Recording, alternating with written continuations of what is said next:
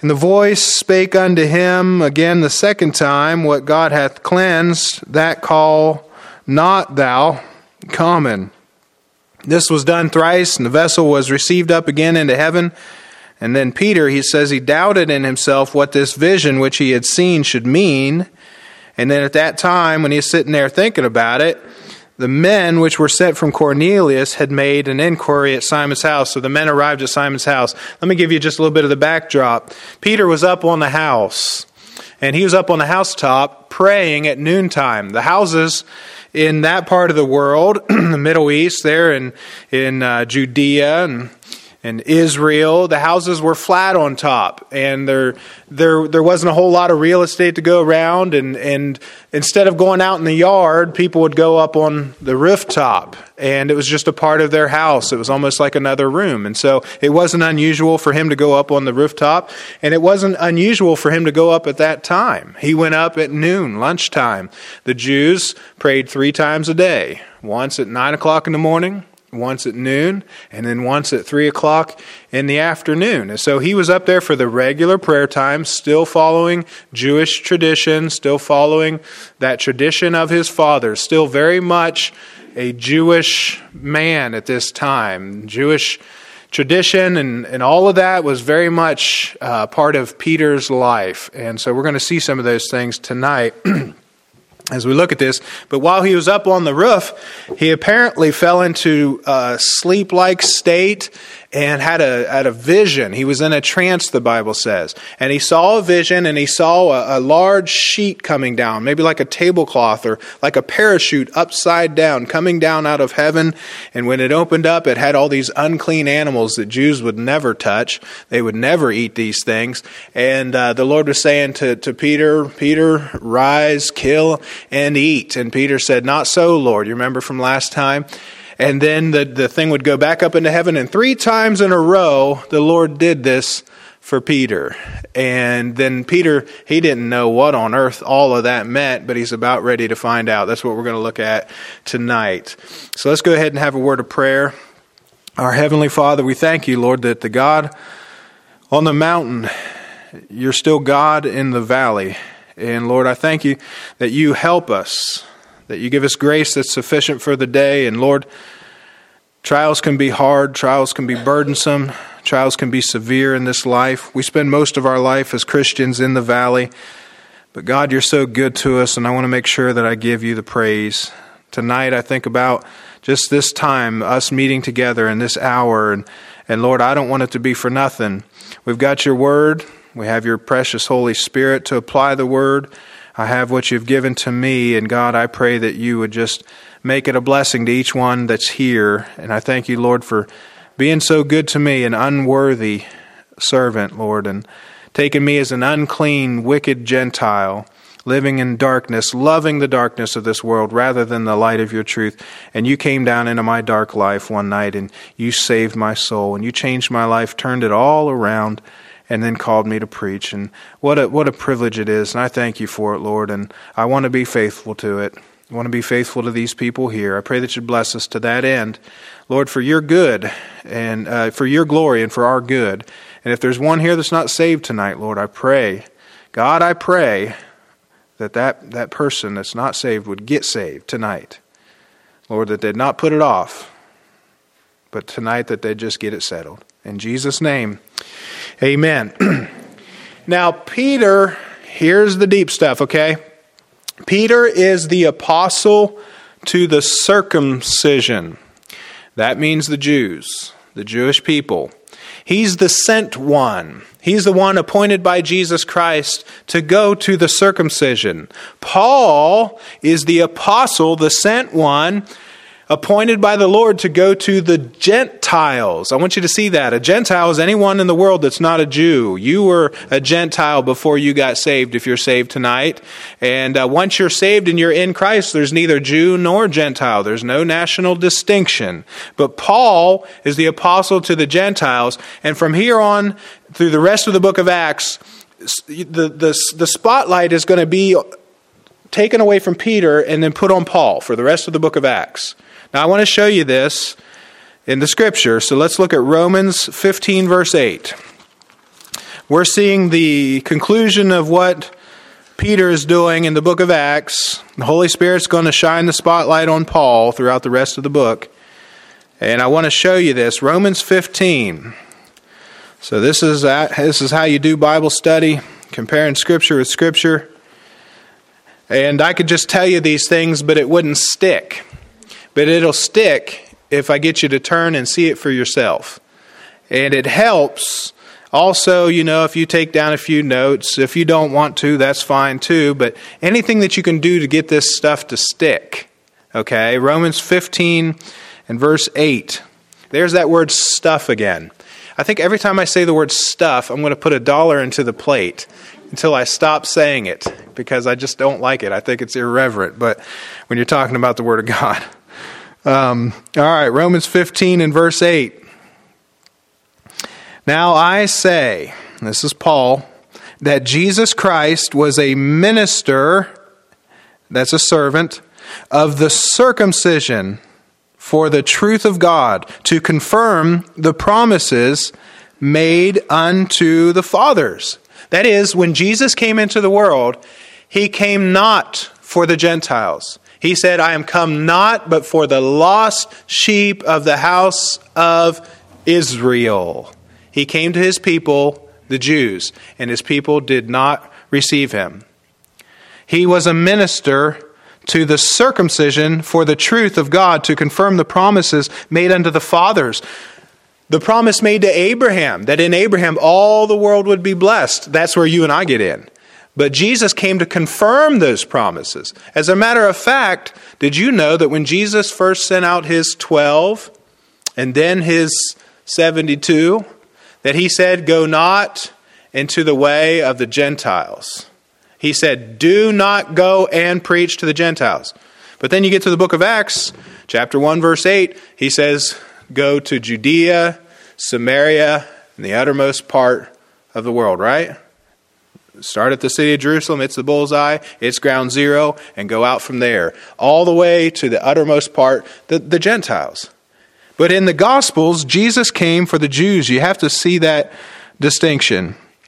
In verse 9, and that the Gentiles might glorify God for His mercy. You see, the Gentiles are going to get in on it. But Paul has the full revelation at this point. Look at Galatians chapter 2. So Romans and Galatians, they are sister books. They go hand in hand. That is, when you study Romans, you ought to study Galatians. When you study Galatians, you ought to study Romans. And keep comparing them back and forth. So Romans chapter 2 and verse 6 down to the verse 16, that's Galatians chapter 2. I'll give you the books in order. Matthew, Mark, Luke, John, Acts, Romans, 1st and 2nd Corinthians, Galatians. Chapter 2 and verse 6. And we're talking about Paul as the apostle to the Gentiles. So here we are in chapter 2 and verse 6 of Galatians. But of these who seem to be somewhat. Now Paul is talking about his introduction back into Jerusalem after he had been converted, after he had been with the Lord, after he had been up in Damascus preaching. He's coming back down to Jerusalem later on, and he said, when I came to Jerusalem and I met with Peter, James, and John, the inner three, that's who he's referring to. Look what he says about them. But of these who seem to be somewhat, that's Peter, James, and John, whosoever they were, it maketh no matter to me. Now listen to how he talks. God accepteth no man's person. That is, Paul never downplayed his apostleship compared to even the three of the men who were closest to Jesus and followed Him for 3.5 years, Peter, James, and John. Paul did not see his apostleship as being inferior in any way. So he said, it made no matter to me that they were the three great inner circle.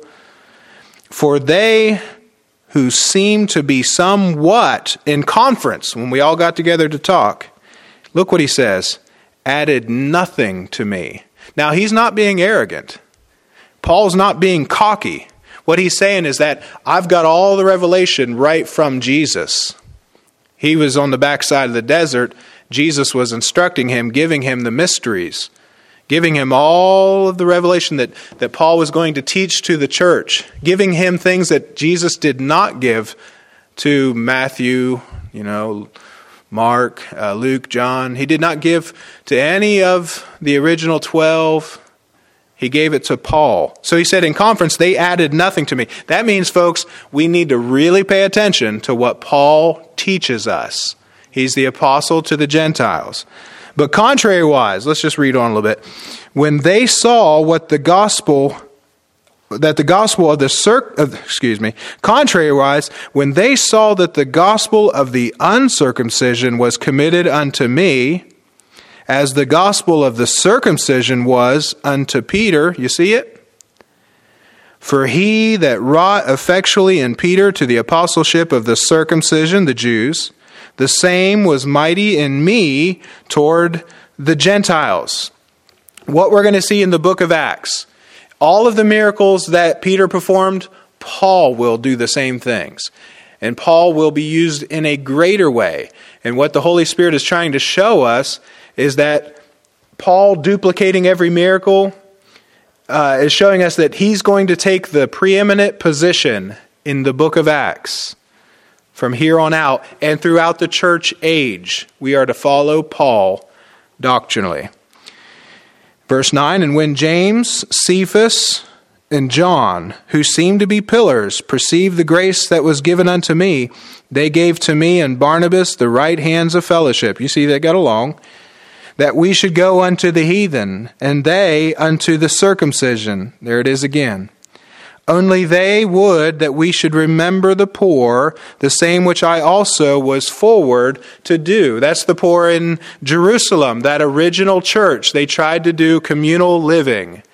They tried to share everything, sell all your goods and share it among the people, and it failed.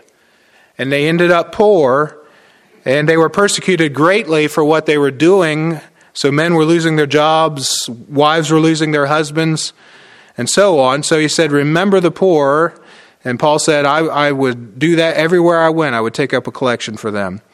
Verse 11, but when Peter was come to Antioch, look at it, I withstood him to the face because he was to be blamed. Paul had to straighten Peter out when he came to Antioch. You know what Antioch was? Church north of Jerusalem, and it became the church that God used to spread the gospel throughout all the world. It was not the original church in Jerusalem, but it was the church in Antioch, which was the Gentile missionary sending church. So when Peter got up there, Paul had to straighten him out on something. So when he was come to Antioch, he says in verse 11 and verse 12, for before that certain came from James, he did eat with the Gentiles. In other words, he's saying Peter was up there in Antioch eating with the Gentiles, which was something that a Jew did not do. A Jew would not touch a Gentile. A Jew would not eat with a Gentile. A Jew would not allow a Gentile to come into his house. A Jew would not go into a Gentile's house. A Jew walking down the street, if he was really, rigid with his religion, would wrap up his long flowing garments and keep them real close because he was afraid if he walked down the street and part of his robe that was flowing would touch a Gentile, he would be ceremonially unclean. And then he would have to go through this long ritual before he could worship God again in the temple. They saw Gentiles as being dogs, being unclean, and they would make them unclean. And so Peter was getting over all of that stuff. There it is again. That's $2 in the plate. He was getting over it, but look what happened. When old James showed up, pastor of the church in Jerusalem, and the pillars in that church, when they showed up in Antioch to see what was going on up there, Peter all of a sudden jumped up from the table, separated himself from the Gentiles, and Paul said, hold on now, what are you doing? What are you doing? And Paul had to straighten him out because he had a Jewish hangover of his Jewish religion. So he withdrew and separated himself, fearing them which were of the circumcision. For the other Jews dissembled likewise with him, insomuch that Barnabas was also carried away with their dissimulation, their hypocrisy. But when I saw that they walked not upright according to the truth of the gospel, I said unto Peter before them all, if thou being a Jew livest after the manner of the... You know what Paul's saying? Look, I said to Peter in front of everybody, the elders from the church in Jerusalem, the elders in the church in Antioch, I said to Peter, what you're doing is not right. You're not living according to the gospel. You are a hypocrite. Paul straightened out the great apostle Peter. And he had revelation that Peter did not have. And Peter, listen, Peter's teaching, he walked with Jesus for 3 years. You would think that Peter's going to tell Paul all about it. No, Paul said they added nothing to me. They had nothing to teach me. Now I'm trying to make a point here. Follow Paul. Compare everything that you read in the Bible to Paul's teachings. It'll keep you from getting messed up. That's what I'm trying to show you in the book of Acts. Let's come back to Acts chapter 10. So the Lord's going to shine the spotlight on Paul here before too long, but he's working on Peter the time being. And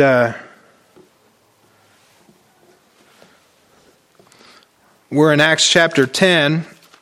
Let's read a few verses here. And we're dealing with the conversion of Cornelius. He's a Gentile.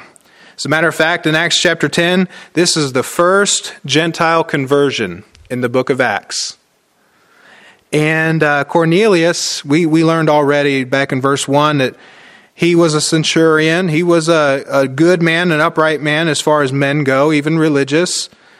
And he was a praying man and a man who gave to the poor and all of that. He was religious, but he was lost. But God's going to save a Gentile. And Peter's going to use the keys that he had. And he's going to open up the gospel to the Gentiles. But from there, Paul's going to take over. And it's in Acts chapter 10 that we learn about this. And I got to say one more thing before I move on. Because this is just too cool for Sunday school. Like Brother George Griffiths would say. You're in Acts chapter 10, right? Okay. Acts chapter 10, verse 10, Peter receives a trance, a vision in a trance. And the Lord's going to get Peter to see that the gospel's got to go to the Gentiles, whether you think they're unclean or not. So Acts chapter 10, verse 10, you know what you find back in Genesis 10? We're not going to turn there. Back in Genesis 10, that's where you find that Noah is the 10th from Adam. In Genesis 10, you find Noah's generations. In Genesis 10, verse 10, you find the first Gentile kingdom. Remember Babel, all that stuff? There it is again, that's $3. Remember Babel? That's the first Gentile kingdom. You say, what's so important about that? If you've been studying what we're looking at in prophecy, the times of the Gentiles, they end with Rome. There's a pause with Rome. And then you're coming up to the 10 toes of Daniel's statue. And what you have is you have the Gentiles reigning over this world and treading over the land that God gave to Israel. And what you find is that right now we're in the times of the Gentiles. And it's not long before the Lord comes back and he wraps this up and he gets back to his program with the Jews. But you find your first Gentile convert here, and he just happens to be in Acts chapter 10. You know what the number 10 is in the Bible? The number 10 is the number of the Gentiles. It's connected with the Gentiles in the Bible. I'm telling you, you couldn't put a book like this together. It's humanly impossible to do.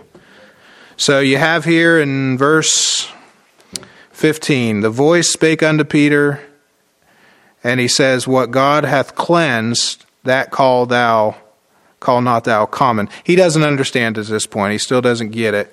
But then look what happens in the end of verse 17. The 3 men that Cornelius had sent to Simon Peter's house stood before the gate right after the Lord gave him this vision. And they called. They're standing at the gate of Peter's house. They're calling. They're asking whether Simon, which was surnamed Peter, were lodged there. And you know, it keeps calling him Simon, which means sifting sand. He's unsteady at this point. But after this, the Lord's just going to call him Peter because he's working on him. He's still working to change him, to make him into the man that he needs to be so that he can use him. And after this, he's going to be Peter, the rock. But while Peter thought on the vision in verse 19, the Spirit said unto him, Behold, 3 men seek thee. So in this chapter, first of all, Peter is a prepared man. The Lord is preparing him. And here, the Spirit is telling him the same thing that the angel told Cornelius. And last time I said that God will prepare you for what He prepares for you. In other words, on both sides of something that God wants you to do, God will prepare you on one side and say, this is what I want you to do. He'll start to deal with you about it to get you kind of thinking about it, get you yielded to the idea of it, prepared for it, make you into the person that you need to be able to handle what He's got for you. And then on the other side of the thing, He'll be preparing the people for you on the other side. And that's exactly what we have here. And the Spirit is telling these 3 men to go there, and the Spirit's telling Peter that they're seeking for you. You say, what's the big deal? Because Peter would never let these guys into his house. The Lord's got to do this for him. And then verse 20, Arise therefore and get thee down and go with them, doubting nothing, for I have sent them. Now Peter's thinking about this vision. He's thinking about the Holy Spirit talking to him. And there's these 3 men, these Gentiles standing out there. In verse 21, Then Peter went down to the men which were sent unto him from Cornelius, and said, Behold, I am he whom ye seek. In other words, he's saying, I'm Simon Peter. Why did you come to my house? That's what he's saying. And they said, Cornelius, the centurion, a just man, and they go on to tell him about their boss, one that feareth God and of good report among all the nation of the Jews, was warned from God by an holy angel to send for thee into his house and to hear words of thee. Now this man is a good, religious, lost man. You could just fit him to whatever religion or major denomination, Orthodox or whatever, and he's a perfect fit. He fears God. He believes in God. He's got a good report of people outside of his house and his business. And he prays and all of that stuff, gives alms to the poor and all of that, but it's not enough. What did the angel tell Cornelius that he needed? He said, you need to send for a preacher. Send for a preacher. And that's what he was doing. And the angel told Cornelius what he needed to hear. You see at the end of verse 22, send his house to hear words. And so they said, our boss told us to come here because you've got something to say and he needs to hear it. And what was it that he needed to hear? Look at Acts chapter 11, verse 14. You see, he was religious, but it wasn't enough. He needed to hear about salvation. Chapter 11, verse 14. Who shall tell thee words, thou and all thy house shall be saved. He'll tell thee words, and by these words, you and everyone in your house is going to be saved. I don't know who I'm talking to here tonight, but I know this, that believing in God, being all right with the Bible and all right with coming to church, and that's all fine. I'll even pray and I'll bow when everybody else bows and prays in church, and I'll even give. Every once in a while we have opportunities to give at church, and I'll even give. I'll do all of those things. And I care about other people and all this. And I'm telling you, it's not enough. Because the devils believe and tremble.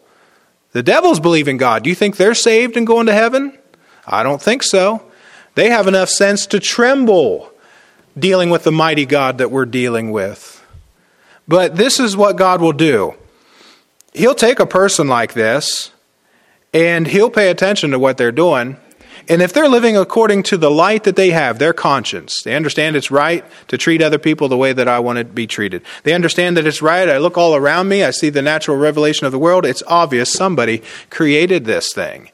This just didn't happen by accident. They even understand that when I get in trouble, sometimes I just need to pray, and it kind of makes me feel better when I do, and that kind of thing. God will obligate himself to get a gospel preacher to that person.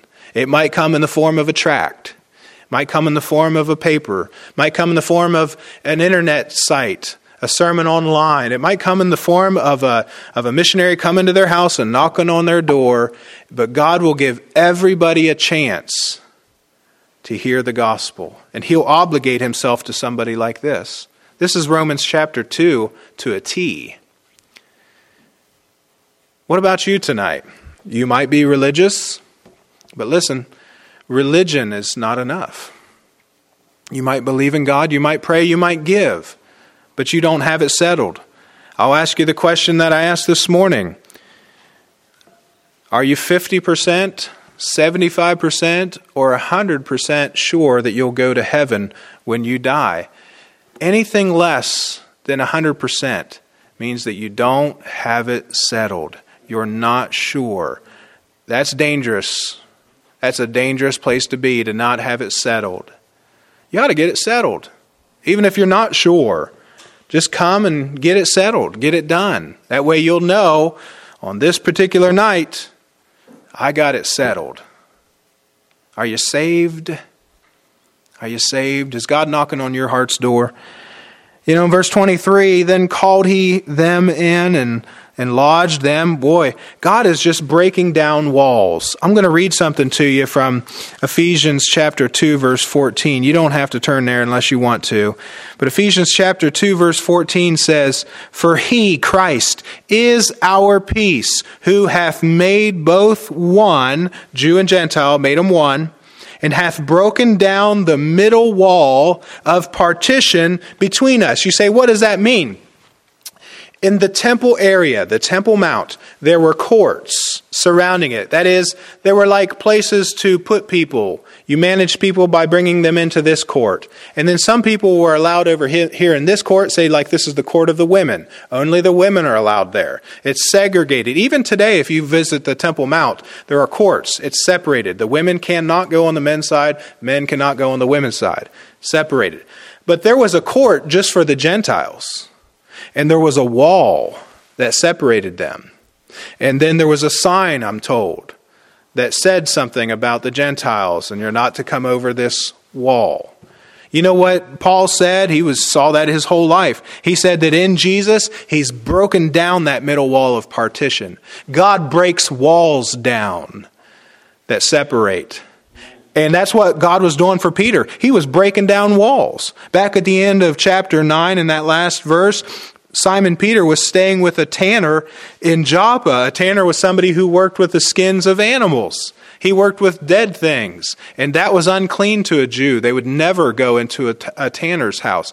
They would never even touch a tanner because they're ceremonially unclean. That was Peter staying there. That was just telling you that God was starting to break down walls of prejudice in Peter's heart. And then he gives him that vision, and now Peter's starting to understand what this vision is talking about, these unclean animals that God wanted him to eat.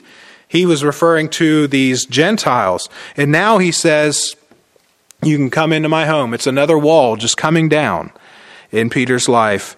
So he said, you can come in. They lodged there, and on the morrow Peter went away with them. Certain brethren from Joppa accompanied him. He's going up the Mediterranean coast, on that sea coast. And the morrow after, they entered into Caesarea, about 40 miles north, and took them a long time to get there, a full day of travel. Cornelius waited for them and had called together his kinsmen and near friends. Man, this is exciting. Verse 24, it's kind of like coming to church tonight. Cornelius had faith. He did.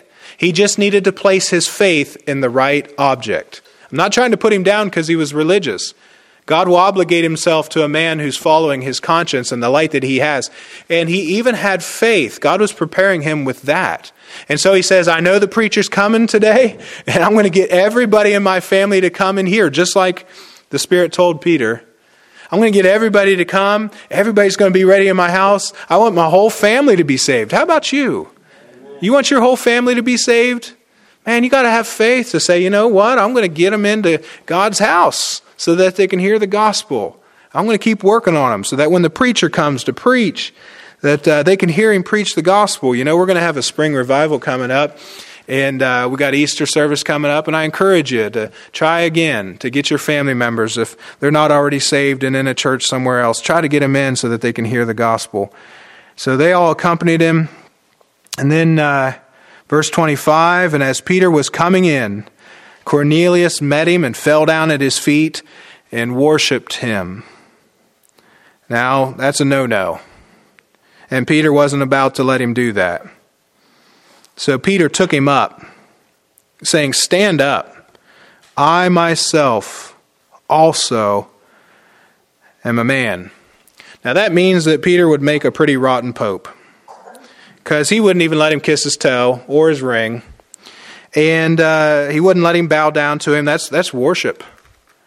He was a Jew. He wouldn't be a very good pope because he was a Jew. Most of the popes are Italian, something else. He was married. Popes don't get married. He had his doctrine all messed up. Paul had to straighten him out, so he wasn't infallible. He cussed and denied the Lord. Peter said, you don't bow down to a man. And I just want to say, folks, I don't think there's any danger here with me, but sometimes we idolize preachers, don't we? And I think sometimes we put preachers up on a pedestal and we make them more than what they really are. And it's a dangerous thing to do. Sometimes it happens when a preacher falls and it devastates people, devastates young people. And you put a preacher up on a pedestal, and sometimes it's a danger to that preacher. You get all lifted up in pride, and he's a prime target for the devil to come and mess him up. It's just not a good thing to do. It's practically worship sometimes, the way that we treat preachers. And I want to encourage you, I don't think we're in any danger here, like I said. But don't do that. You know, Ravi Zacharias, everybody thought so much of him, and I did too. Man, he was brilliant. He could go on college campuses and talk to those people on college campuses. He was used mightily. He went to go and minister to the lepers. He had a great ministry. But the devil knew how to take him down. And he was definitely lifted up, put on a pedestal. And when he fell, it hurt a lot of people. It hurt a lot of people. We got to give all the glory to Jesus. Lift up his word. Jesus must be exalted. We got to watch that. And then I'll tell you this, you start looking at any preacher for long enough and you start to see the chinks in their armor. You see their imperfections. And just don't put your eyes on man. Get your eyes on Jesus. Amen. Yes, a preacher should be a good example to follow, but you know what I'm saying there. Not to worship men. Even Peter said that. So, verse 27, and as he talked with him, he went in and found many that were come together. And he said unto them, Ye know how that it is an unlawful thing for a man that is a Jew to keep company or come unto one of another nation. But God hath showed me that I should not call any man common or unclean. You see, he got it. That's what God was trying to tell him the whole time.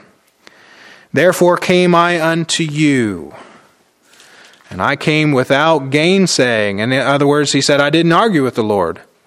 I didn't try to defend myself or anything. I just came. When the Lord said go, I went. And I was sent for, and I ask, therefore, for what intent ye have sent for me? And Cornelius went on to say, this is what happened.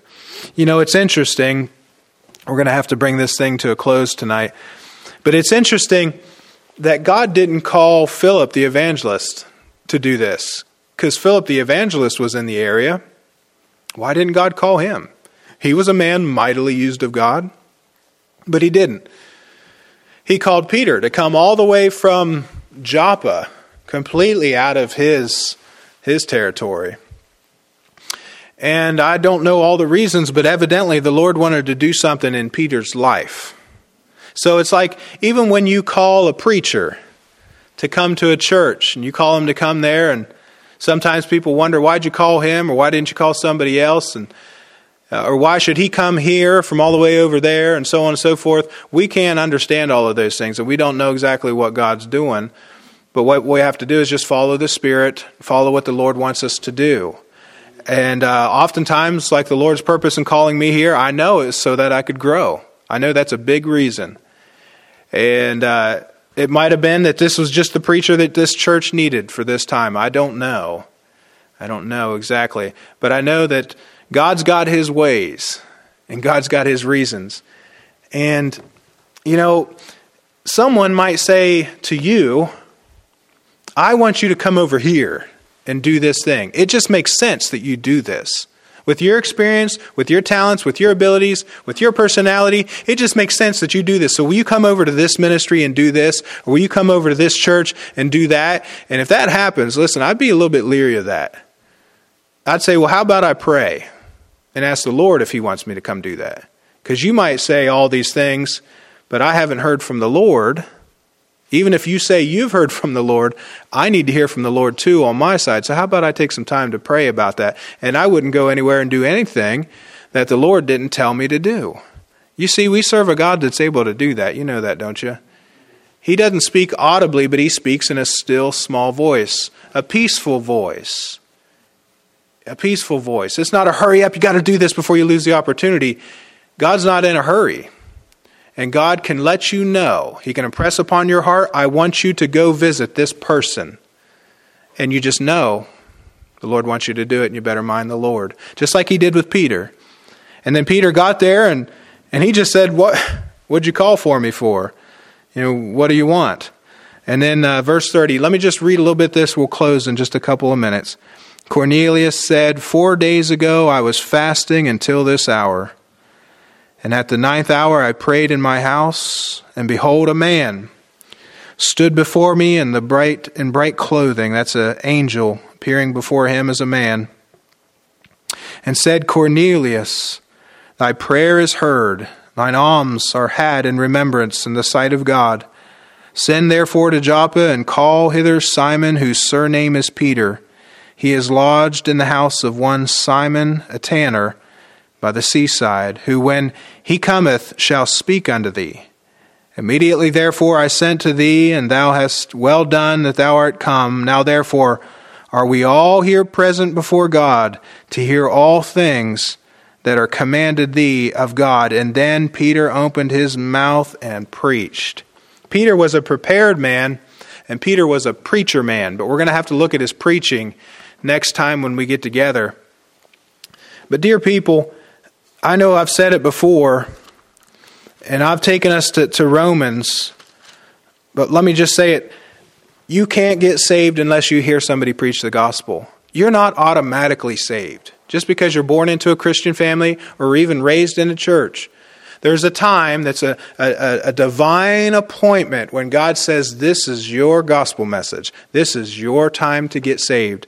And it takes a preacher. Now, it might be a gospel tract. Sometimes it's a paper.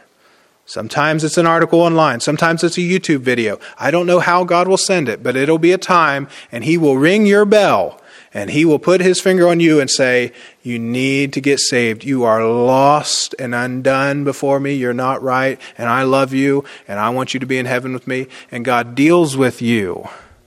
It's Romans chapter 10. For whosoever shall call upon the name of the Lord. And then it says, how shall they call? In other words, if you pray and say, Jesus, save me, how are we going to get you to that point to where you ask Jesus to save you? You've got to hear a preacher. He says, how shall they call unless they have believed?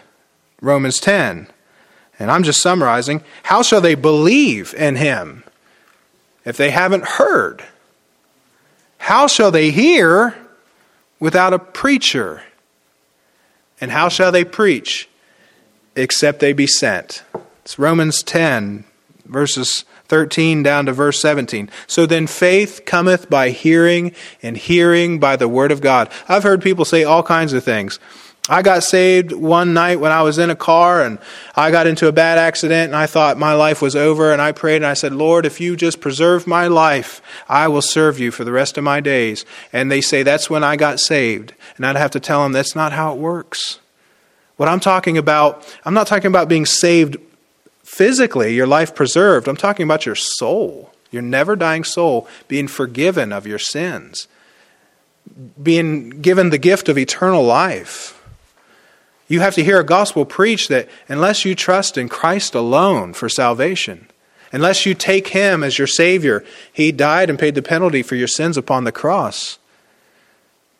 Unless you take Him and His payment for your sins, you're lost. You're on your way to a devil's hell. Hell was created for the devil and his angels. What would you be doing going there? He didn't create it for you. He doesn't want you to go there. I don't want you to go there. Your family doesn't want you to go there. If you need to be saved, get saved tonight. I want us to have a time of invitation. I was going to close in a song, but if you could, would you stand to your feet if you're able at all, and we'll bow and have a word of prayer. I don't know, but that the Lord might not want to save somebody tonight. And I can't do it. The preacher can't save you. All he can do is preach the gospel. But the gospel is the power of God unto salvation. Amen. As the Holy Spirit applies it to your heart. Listen, are you under conviction tonight? Have you ever told a lie? The Bible says, thou shalt not lie. If you've ever told a lie, that makes you a liar. That's one of the 10 commandments. Have you ever looked with lust on someone's picture on your cell phone, or at someone at school and looked with lust, someone in the workplace, someone outside of the family relationship, of marital bonds? Have you ever looked with lust in your heart? Jesus said that's the same as committing adultery. Jesus says that's a sin to look at pornography. It's a sin to look with lust. That's breaking another commandment. Have you ever stolen anything? Anything. Have you ever taken something that didn't belong to you? That's stealing. That makes you a thief. Have you ever dishonored your mom and your dad? That's another commandment. That's 4. You know what that shows you? You know what that shows me? All have sinned and come short of the glory of God. If you were to stand before God tonight, a holy God, in judgment as He sits upon His throne, would you be innocent or guilty? Friend, you'd have to admit, I'm guilty. I've sinned. What are you going to do about it? We're going to sing a song. I want to give you an opportunity to come forward. Please come forward. If you need to be saved, please come forward. Somebody will be here with a Bible. I want to show you how you can know that you have forgiveness of all sins, eternal life in heaven. You can get it settled. Are you 50%, 75%, 100% sure? Anything less than 100% tonight, you need to get saved. You need to come forward when we sing. Lord, I pray that you'd bless this invitation, Lord. I pray that you would just help someone tonight to step out of their seats, out of the row that they're in, step out into the aisle, take that first step, that's the hardest one, and come forward tonight. Lord, if you want them, if it's true Holy Spirit conviction, I pray that you'd bring them to the altar. And if not, Lord, I pray that you would continue to work on hearts. Bless us, Lord. Bless all of our families, precious souls for whom Christ died. In Jesus' name, amen. What's our song, brother? 2:30. Hey, if you need to be saved, come at this time. As we're singing, just step right out. Have a friend come with you if you need. I'm going to bring you down here. I want you to sit down on this front row, and I want to take a Bible and show you how you can trust Jesus Christ as your Savior. Let's sing together.